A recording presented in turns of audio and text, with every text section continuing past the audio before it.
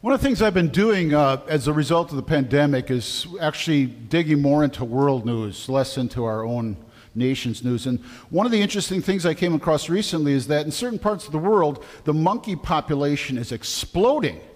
And a lot of that they think is due to the pandemic. So many people have been inside their homes that monkeys have kind of taken over certain places that have been domesticated by man. And the problem is they're becoming a danger to the inhabitants of those cities, but also a danger to themselves. You can imagine that as car traffic increases, a lot of monkeys are getting harmed and even killed.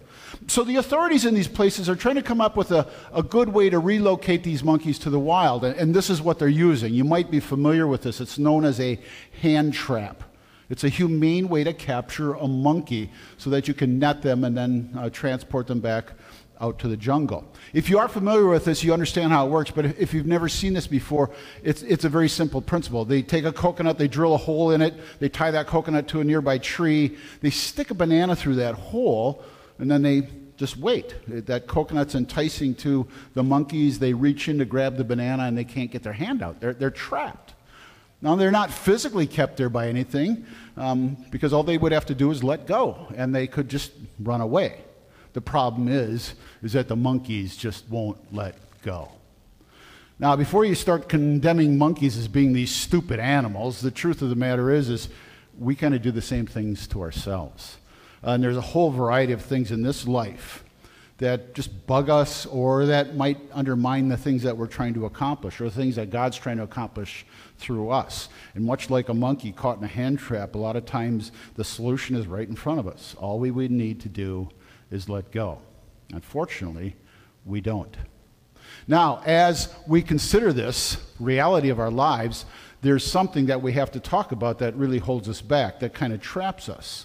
And it's the law. And I want to say this very carefully because God's law serves a very good purpose in our lives, and that will be one of the topics of future study. But if you misunderstand how God's law works, and if you misunderstand how God's law is supposed to be applied to our lives, the way in which God actually created it to serve us as part of his creation, it can become like this hand trap. There's things about the law, the way we interpret it, the way we want to apply it, the way that sometimes we try to carry its guilt and curse around, it traps us. And again, the solution's right there in front of us. We need to just let go of these things. Unfortunately, oftentimes we don't. This all comes to head in our study of sanctification. And so what we're doing is we're revisiting this letter that Paul wrote to Galatians. Again, 2 weeks ago in Fort, I was able to preach on this. And some of you, I'm sure, saw that lesson. But for all of us that didn't, this is not only a good chance to revisit the whole topic of what Paul's trying to teach the Galatians, but it reinforces not only that lesson, but gives us a crucial element in understanding sanctification. And it has to do with the way the Galatians were applying the law. They just wouldn't let go. This is what Paul says to them. So I say, live by the Spirit, and you will not gratify the desires of the sinful nature. For the sinful nature desires what is contrary to the Spirit, and the Spirit what is contrary to the sinful nature. They are in conflict with each other, so that you do not do what you want. But if you're led by the Spirit, you are not under law. One of the things that we almost immediately need to do is make sure we understand that Paul uses the terminology law in several ways. And the only way to fully understand what he intends is by to go to the context and to see specifically what he's speaking to. And sometimes, much like the lesson today, we find that he's using the law in several ways. Well, all this stems back to the time when the nation of Israel came to Mount Sinai, as they were on the Exodus from the land of Egypt to ultimately the land of Canaan. Camping there, God gave them 3 laws. Most of us are familiar with the fact that God gave them the 10 Commandments, the moral law. And that's one law that has a unique use that has application for all of mankind for all time. It's the other 2 sets of laws that sometimes become confusing. God gave to Israel also their civil laws and their ceremonial laws. And I put up there only until for Israel until the time of Messiah. So it was specific to the nation of Israel. They were a newly independent nation. They had no clue how to rule themselves. So God gave them the civil laws. That was to govern their social lives. They were also now the covenant nation of God. God had set up this promise with Israel, and their part was they would become the nation of Messiah.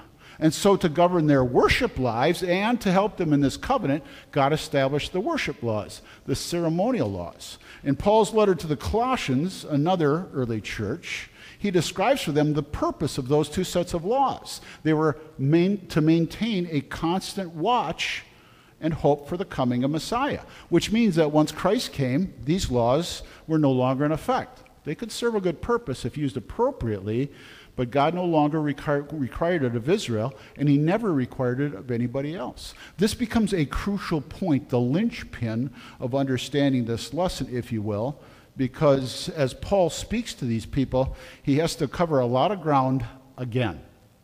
Again, this might be a bit redundant, but the review is good. I find it good for myself. And I would actually encourage you, if you have time this week, go to these sections in the book of Acts. Because both on the first and second missionary journeys of Paul, this deep relationship with these Galatian churches was established. Chapter 13, and then the end of 15 and 16 describe his work there. And it's not one congregation, it's several congregations in the region of Galatia. The problem became is somewhere between the time that Paul and the other missionaries did their work in these cities, a problem developed. False teachers were infiltrating these congregations and were teaching them something completely different than the truth of the gospel. And that's what the Holy Spirit inspires Paul to write about and speak to. In fact, if you go to the very opening chapter of Galatians, he calls it a different gospel, which is really no gospel at all. There were also other things these false teachers were saying. Paul had no authority. What he taught was wrong. They shouldn't be listening to him.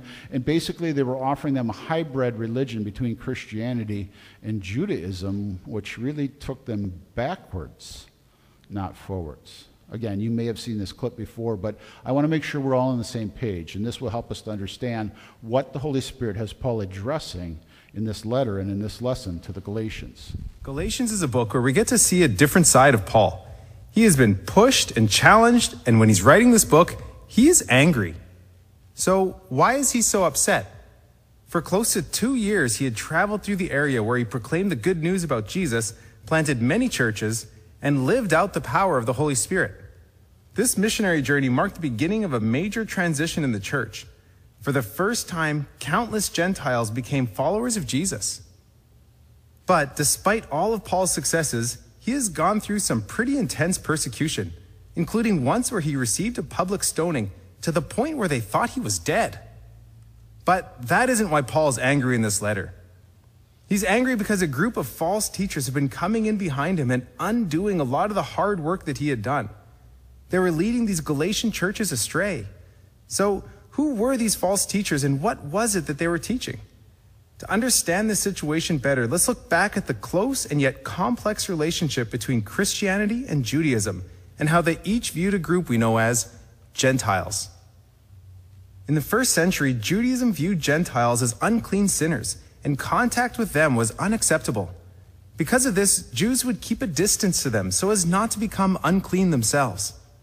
However, there was a provision for Gentiles who recognized the God of Israel and who wanted to worship him, but it wasn't easy. These Gentiles needed to commit fully to the Jewish lifestyle. What did this mean? This meant that they needed to first be baptized, then the males would need to get circumcised, and then they would need to follow the laws of Moses, especially the food laws and the festivals.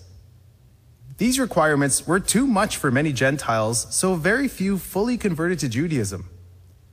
Some Gentiles, however, took a middle way. They recognized the God of Israel and were baptized, but didn't want to go through with the circumcision requirement. These Gentiles were called God-fearers, and though they attended synagogues and were friendly toward the Jews, from a Jewish perspective, they were still considered unclean. This all changed with Jesus. After his death and resurrection, the disciples of Jesus were empowered by the Holy Spirit to boldly proclaim his message to everyone around them. They understood that Jesus was the promised Messiah and Savior of Israel, and that he was the one to whom everything in the Old Testament was ultimately pointing. Jesus had now set them free from the burden of following the sacrifices and the ceremonial works of the law of the Old Covenant. The only thing required to make things right with God was faith in Jesus. These first Christians were Jewish, and initially they only thought to proclaim this good news of their Messiah to other Jews. After all, they had been waiting for the Messiah to come for a long time. Through their proclamation of the good news about Jesus, many Jews were convinced that Jesus was the Messiah and became Christians. Unfortunately, the majority refused to accept Jesus as their Messiah.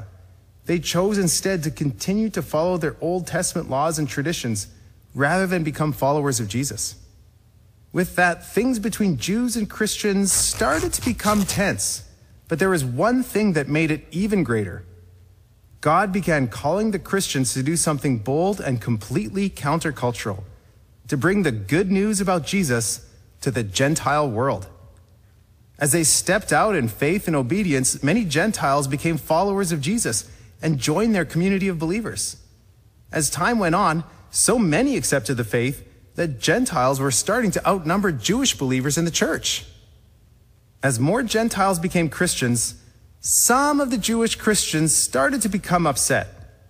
Even after they became followers of Christ, they continued to hold to their traditional Jewish view of keeping themselves separate from Gentiles. Now they were to just accept them? What would the rest of their Jewish community think? They feared that they might get rejected or even persecuted for being too friendly toward Gentiles. So what did they do? Out of fear, they compromised the gospel message. They decided that faith in Jesus alone was not enough to have a right relationship with God. They taught that righteousness before God was earned through faith in Jesus plus doing the works of the law. They required Gentiles who wanted to become followers of Jesus to go through all the Jewish laws of conversion. In other words, Gentiles must convert to Judaism first in order to become followers of Jesus. This is why these false teachers are called the circumcision group, or Judaizers. So what did these Judaizers do next? After Paul had planted a church in a city and then moved on to the next location, they would come in after him and attack Paul's credibility. They claimed that he was not even a true apostle, but was a false teacher who taught them an incomplete gospel message. They accused him of proclaiming an easy gospel to the Gentiles for the sake of getting a lot of converts. However, he was leaving them as unclean God-fearers. The Judaizers would then teach this new church what they called the real gospel message, what Paul didn't tell you. They had a strong influence in some of these early churches, turning new Christians to what Paul in this letter calls a different gospel.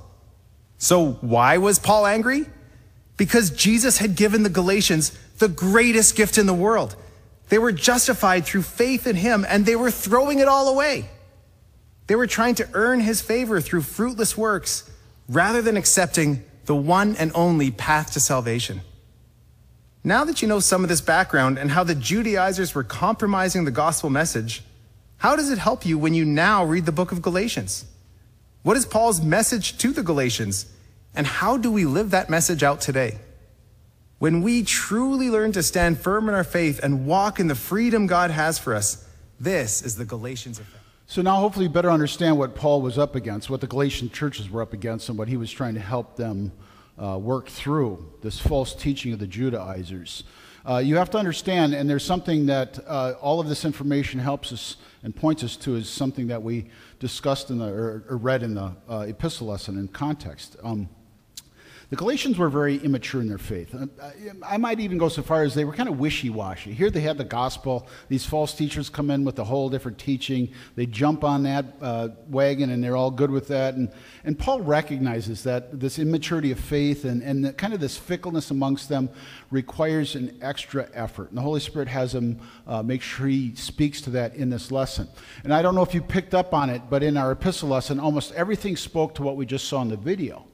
But then there's this paragraph right before our main lesson today where Paul talks about them abusing the freedom that they have been given in Christ. And that wasn't the problem. That wasn't the false doctrine. In fact, they were on the other side of it. Here's what Paul is doing. He's so concerned about these people. He has a deep and loving relationship with these people. As he starts to explain to them what their freedom truly means, he also recognizes there could be an overreaction to being set free from the law. And I think even in our own lives, there's times where we have struggled with that. After all, if Christ has paid for all of our sins, somewhere deep inside of us, somewhere the devil's tempting us. Well, go ahead and sin. It's already paid for. And of course, God loves you. You can pretty much get away with whatever you want. Here's what it comes down to is when it comes to the law, there's a proper place in sanctification. And to whet your appetites, there will be future lessons on how to properly apply the law. And there's sometimes where you can have way too much respect for it, and then there are times, as in the epistle lesson, where you might have no respect for it at all. And the church is filled with a history of denominations and teachers who would vacillate from one extreme to the other. And so our study of sanctification helps us to hone in or to focus on how to properly use God's law. But hopefully you remember last week's lesson, it should never be our motivation. It isn't what sanctification is about. We're going to have a lesson, too, that talks specifically about what makes a work good. And it isn't just the doing of the work. It's what is behind that. And Paul's touching on all of these things when he wants to make sure they understand that their abuse by making the new Christians observe the ceremonial laws has a touch point with the moral law. And while the ceremonial laws no longer have any application for our lives, the moral law does. It should at least put up a red flag that there's so many things that might lead us into a confusion as to how God might want us to use his law. And so what Paul does to help them in a simple way is to explain to them where this all comes together in the area of sanctification. He does it by laying out this simple formula. He says, walk by the Spirit. And so you understand, actually it's translated as live, but the word itself means to walk. It literally means to take step after step. It's used in a figurative way to describe your way through life. So when you're speaking to Christians, the way to apply this is your Christian life should resemble, and then the important thing is also to understand not just the word Paul uses, but the way in which he renders it. And sometimes I know grammar can get a little thick for us, but especially with this word, it's vital. And there's three things about it. The first of all, walk by the Spirit, live by the Spirit, actually is in the imperative, and that means it's a command. This isn't just a suggestion from Paul to the Galatians. It's a command of God. There's not an option to this. It's not like we can stand there and go, I have a choice. Either I can do things God's way, or I could do things my way. We don't have that choice, because we are going to be talking about, in sanctification, a choice being given back to us, and that's not one of them. It's not my way or making myself God can supersede everything that God has taught me. The second thing you should understand is it's in the present tense, and that's very important to understand. This language has such precision, and what the present tense tells us is this is an ongoing action. It's never completed. Now that should hopefully ring true in your ears. Sanctification is never a completed action. Everything we studied about justification is done. Sin is paid for. Christ proved that when he rose on Easter Sunday. But this walking by the Spirit, this living by the Spirit, is an ongoing process. And we should understand with every ongoing process, there's challenges to it. And that's what Paul is addressing with the Galatians. And then the third thing is it's in the active voice. And again, I know it's very grammatical, but that says as much as the word itself says, because when something's put into an active voice, it means we have the power to choose. You have the power to choose to live by the Spirit. Now, I just got done saying that doesn't mean, okay, if I think my way's better than God, that's my choice. That's not what this word is saying. What this word actually says is it takes us back in time to before sin corrupted this world. It's as if God plunks us down next to Adam and Eve, and we're standing there as God is instructing us how he wants to live out our creation. And having been blessed with free will, God gives us that same choice. You can either choose to follow, you can choose to obey, or you can choose to rebel. That's kind of the sweet spot of sanctification, is we're given our spiritual free will back.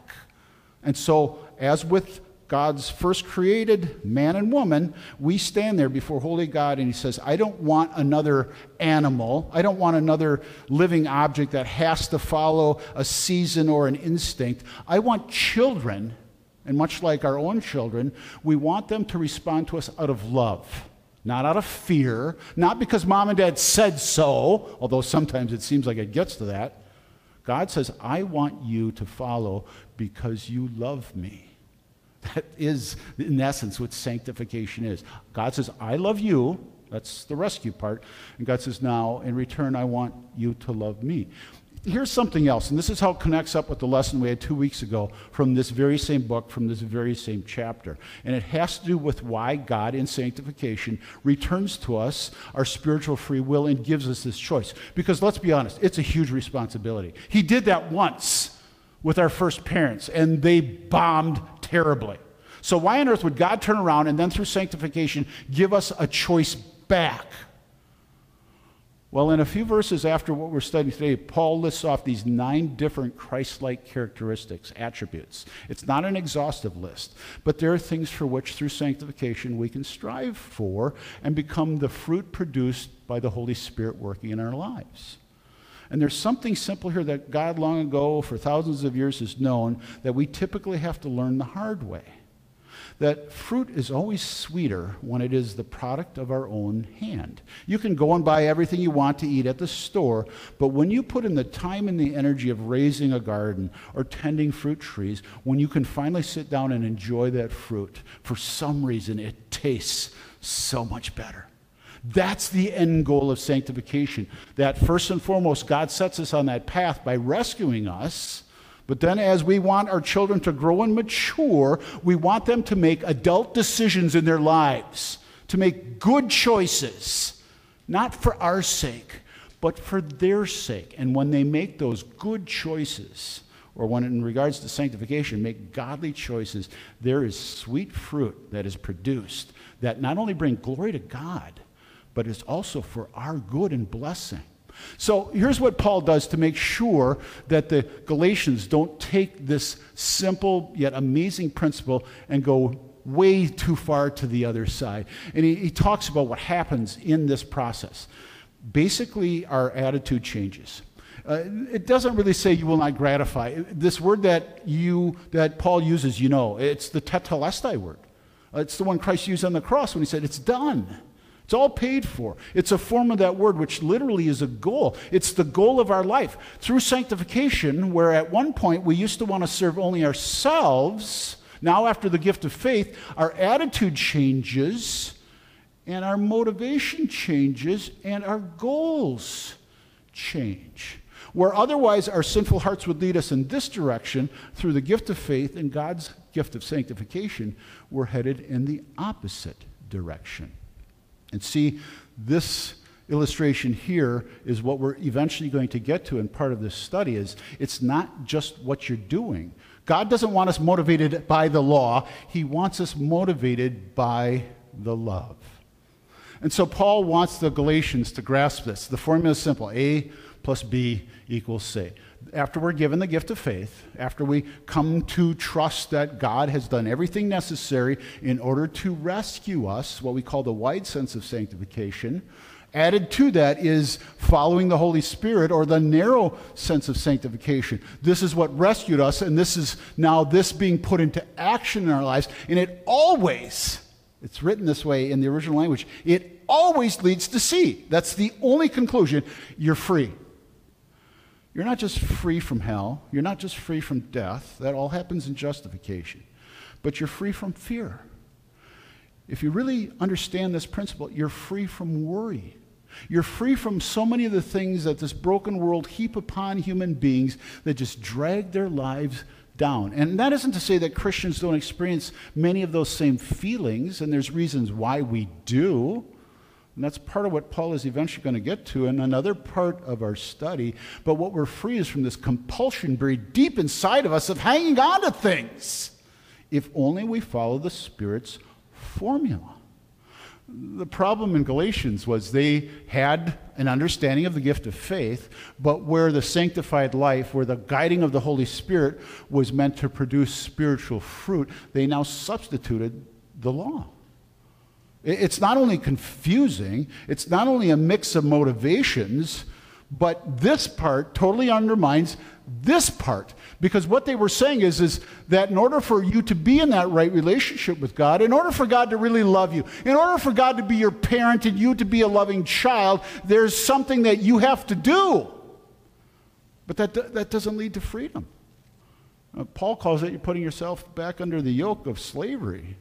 Basically, you're enslaving yourselves to the law. It's what drives you.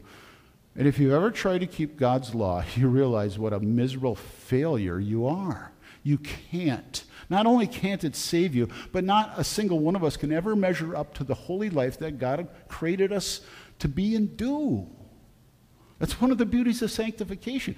Recognizing that Christ has done that for us. Now we can in part, because sanctification is always that process, we can in part be what God created us to be. We can in part enjoy part of what this life was meant to be. The beautiful thing about sanctification is it gives us back, at least in a way, what God had always wanted for us in this world. Not in the permanent sense that it once was, not in the perfect sense in which it originated, but at least in part we get to enjoy what God always intended for us in this life. And it's a glimpse of that which is to come. That's why I like to call sanctification practicing for heaven, because that's when we will be fully sanctified. Now, God lays this stuff out pretty basically, and maybe you even think I'm over-explaining it, because it's a pretty simple principle. A plus B equals C. And much of God's Word is that way. It doesn't take a theologian to sit down and read through a section of the Bible and go, what is that all about? I get it. There's parts of it that do require a good working knowledge of the languages, but a lot of it is just so straightforward. The problem is applying it to our lives. The problem is not only embracing the truth, but actually letting that truth become part of who we are. You see, sometimes we have that same problem the monkeys do. We can't let go. There's something deep inside of us that keeps pulling us back, that holds us back. What is it? Why do we keep wanting to go back to God's law? Why do we keep trying to measure up to God's standards on our own? That's what the Galatians were doing. Let's be honest, sometimes we try it in our lives too. Paul tells us what the problem is, the sinful nature. And the way in which he writes this, it shows us this adversarial tension between God's design and what sin has done to us. The Holy Spirit stands in contrast to the sinful nature. Sanctification, the way God has designed our faith to operate, stands in direct opposition of self-righteousness, the very thing that had been reintroduced to the Galatian churches. It's crystal clear what the problem is. It's good versus evil, and we can see it. But knowing and doing are two different things. Maybe the best way to describe this for you is to actually take you back to the original language and show you how clearly the Galatians would have got this. And it's done with two words, soma and sarx. Soma is the word that was literally used to describe the whole body, what God had created, the harmonious union between mind and spirit and flesh. Sarx, on the other hand, is just talking about our skin and our flesh, and that's the way the language uses it. Over time, soma was almost always used in a positive way, and both can be used figuratively. Soma talks about the goodness and the good man, the new man, which God has recreated. Sarx is always a description of that sinful nature. God created the soma, and Adam's rebellion twisted it into sarx. I hope this makes sense to you. It's what God designed versus what sin has twisted and turned us into. That's why these two are at constant tension. God originally created us to be just this. Well, once sin came into the world, now we're both this. And for a while we were just this, and it was God's gift of faith which restored that. And until the day we die or the Lord comes, we're going to have this constant tension, this contrast within us between the soma and the sarx, between the godly and the godlessness. That's what Paul's addressing with the Galatians, and that's why he feared that now as he explains the freedom that's been given to him, they may overreact in the other direction. So what Paul wants them to understand is there's a way to fight against this deepness inside of us that hates God and wants to rebel against him. There's a way to encourage the soma and a way to depress the sarx. Well, we understand that, and we oftentimes refer to it as the means of grace. When we avail ourselves to the gospel and God's word, the good news of everything God has done for us, and when we participate and make use of the sacraments, remember our baptisms, and regularly eat the Lord's body and blood in his supper. These are not only the very tangible and personal ways of God telling us about his eternal love for us, these are the strengtheners of our faith. And the stronger our faith, the more apt we are to live by the Spirit. It's the Spirit's work, and these are the means through which he strengthens us. And unfortunately, somewhere along the line, it seems as if the Galatians stopped reading their Old Testament Bibles, because everything Paul's teaching them is right there. And when we're not grounded in God's Word, we can be led astray very easily. And the latest fads or the latest popular thing is what oftentimes attracts people. And one has to ask, on what basis is any of this actually worth anything? The other thing is, and I think sometimes we don't talk about this nearly enough because we should concentrate on the means of grace, but the other way in which to not only follow the Spirit but then depress this sinful nature, this old Adam, is to know our enemy. And again, let me whet your appetite. We have upcoming lesson which is going to talk more about what our enemy is actually like, this sinful nature within us, and how we have to deal with it, and how we have to constantly fight against it. And if that wasn't bad enough, we have the sinful world and the devil on that same sideline trying to drag us away from God. And so Paul is giving us the advice to live by the Spirit, but he's also saying there's a way to do that. There's ways for you to get out of the Holy Spirit's way so that he can work these things in your lives. And part of that process is to understand that this sinful nature, this old Adam within you, the very sin that you inherit from your fathers, that very essence of nature with which every child is born, has to be constantly taken care of. Well, it comes down to the Galatians, but if you're led by the Spirit, you're not under the law. And that's where this all ultimately comes to. See, their misapplication of the ceremonial law then placed them under an obligation of the moral law. Because they misunderstood their worship laws, and these Judaizers were trying to get them to somehow please God with their strange worship life customs, what they were basically saying is, God, I'll be good on my own. I don't need you. It's like saying sanctification sounds like a great idea, but no thank you, I'll just do this myself. And the truth of the matter is, they had basically abandoned the freedom that was given to them through Christ's sacrifice, and they were back to trying to save themselves. If you don't think this is very applicable, then let me just ask this. And I keep hearing it over and over again, and it's God's way, I think, of reminding me how important this is. You talk to people about dying, and almost without exception, the number one thing you're going to hear from them is, I'm a pretty good person. And maybe they are. Maybe they are a pretty good person compared to somebody who's in jail. Compared to a mass murderer, yeah, we're all pretty good people, but we're not what God created. We are not what God designed. We're not holy the way God made us and wants us. And that's the beautiful thing about sanctification. We don't have to stop and go, am I good enough? Have I been good enough for God? God says, no, you haven't, but I'm making you perfect. And I want you to practice that perfection that I give you, and that's the beauty of this topic that we're studying. And I know there's parts of it that aren't as easy as others, so let me try and explain today's lesson this way. When Christ died for us, he took all our sins to the cross. He paid for them. They're done. They're gone. So it's not a matter of being good enough the way the Galatians were thinking. God says, I see you. I see your perfection. As long as we stay in that frame of mind, that trust in God, we're free. Unfortunately, what happens is, and we do this too, much like the Galatians, we keep going back to the law. It's like that ball and chain that keeps dragging us down. We want to measure up to what God created us to be. That's buried deep inside of us because it's part of our creation. The problem is it's frustrating because we can't be that. Of course, everybody wants to try and do it on their own, and God says, no, it doesn't work that way. Trust me. Let the Holy Spirit lead. That's freedom. Or simply put, you got to just let it go. You got to let the law go. That doesn't mean you throw it out. You understand its use, but you let it go. Let me give you this illustration. How many times in your life have you made a decision not because of what you wanted to do, but because you were worried what somebody was thinking? or what they might say about you? How many times have you taken what God designed in you, your deepest burning desires, not the sinful ones, the godly ones, and you chose to set those aside because somebody might look down their nose at you. Somebody might give you one of these.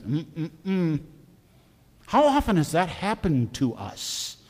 What we allow is for people to rule our lives when in fact God created us to follow Him. How many times have you absolutely found yourself at wit's end trying to make somebody else happy? And as hard as you tried, you just couldn't. In fact, it's even more of a challenge today because the target keeps moving. What is acceptable one day, the next day isn't. What was okay a generation ago is now off the board because what was acceptable then by society's standards today is to be condemned and destroyed. I think you know what I'm talking about. How often has our mindset and this bar that we were trying to live up changed because of the latest idea of the day or the cultural trends of our world? Is that what God wants? Is that how we're supposed to live our lives? Let me ask it this way. Can you really be free following that kind of philosophy? Or is it maybe time to take a step back and go, you know what? There's got to be a better way. And there is. It's called God's way. God has designed us in a specific way. And God has designed us to live a certain way. And God has designed us to want to do that. That's deep inside of us just as much as the other one is wanting to rebel against God. See, the problem is when we follow our way and when the world takes its own shortcuts and when it follows everything it thinks is going to make it happy, at the end of the day it finds it's not. That's why it has to keep chasing more and digging deeper. And in the end, it still doesn't find its true happiness. Sanctification is the only thing that can actually bring that back to us. It makes us happy to know that Christ paid for all our sins, but that's not all there is to us, this relationship with God and our faith. There's more for which God created us. In fact, Paul says that in that lesson, so that you do not do what you want. There's a natural desire with which God created us, and that desire is much like a child wanting to spend time with mom and dad, wanting to truly be in harmony with the Creator, truly wanting to live in a world which the Creator has made for us and be filled with joy. But the only way to get that fruit, the only way to really taste the sweetness of our hard labors to get there is through the process of sanctification. Simply put, there is only one way to actually unburden ourselves of the yoke, not only of the law, but of everything the law brings into this world, this broken world, in the way in which it thinks and acts. We gotta let it go. And I know, trust me, I know better than you, it's easier to say it than to do it. But at least we have to start with recognizing the fact that God asks us to do that, to unburden ourselves of all of these things, all of these sinfully human things, so that we're open and free to actually living by the Spirit. So that the less we're exposed to the way the world thinks, the more we're exposed to the way that God thinks. The less that we follow the world's design, the more we follow God's design. I don't mean to overly simplify this, but you really want to be happy? And the more and more, especially in my counseling, I'm finding myself say these things. Somebody comes in with marriage trouble. Somebody comes in with family problems. Somebody comes in with another relationship problem. The only thing that I can finally tell them is there is a way that you can really be happy. There is a way for this to work. And it's not the way that we've been doing it. It's God's way. So let's you and I sit down and let's understand what God's way is. And when we understand that and follow it, that's the essence of sanctification. If I could share with you a truth that we are learning again and again through this series, and something that I'm not only guiding you as your pastor, but something that personally, as I understand sanctification better in my own life, and how easy it is to truly not just say the words, but do it when we trust in Christ Jesus as our Savior. The essence of today's lesson and this pivot point in this study of sanctification is this. If you want to be free, if you want to really enjoy being free, then you got to let it go. We deserved death, but He died instead to break us free from the grip of death, taking our just punishment. But it doesn't end there. He left that grave and he lives again so that we may have a new life. Do you understand? Or do you say you believe? Yet your life looks the same. Nothing has changed. Then maybe it hasn't. Maybe you're still trapped, still suffocating. He freed you. So why do you live the same life when his death gave you the power to live like him? So step out of the grave like he did towards Christ, and he will make you like him, and he will heal your every hurt, change your life, renew your mind, and open your eyes so that you can see the world for what it truly is. That the things you've worked so hard for are nothing, are temporary, and are crumbling with the stain of death. But you will taste and see the glory of God. Experience his life-changing presence. Nothing else will matter but him. And when the storms of life come, the winds blow away your things, your money, the lightning strikes down your comfortable life, your health is washed away, and your relationships burn up. When you are left with nothing but the risen Christ, you will not be shaken. You will not be afraid. You will not fear, for you have the Lord, and he is enough. He will give you peace, joy, love, faith, and no one can take it from you. That's what it looks like to believe. Do you truly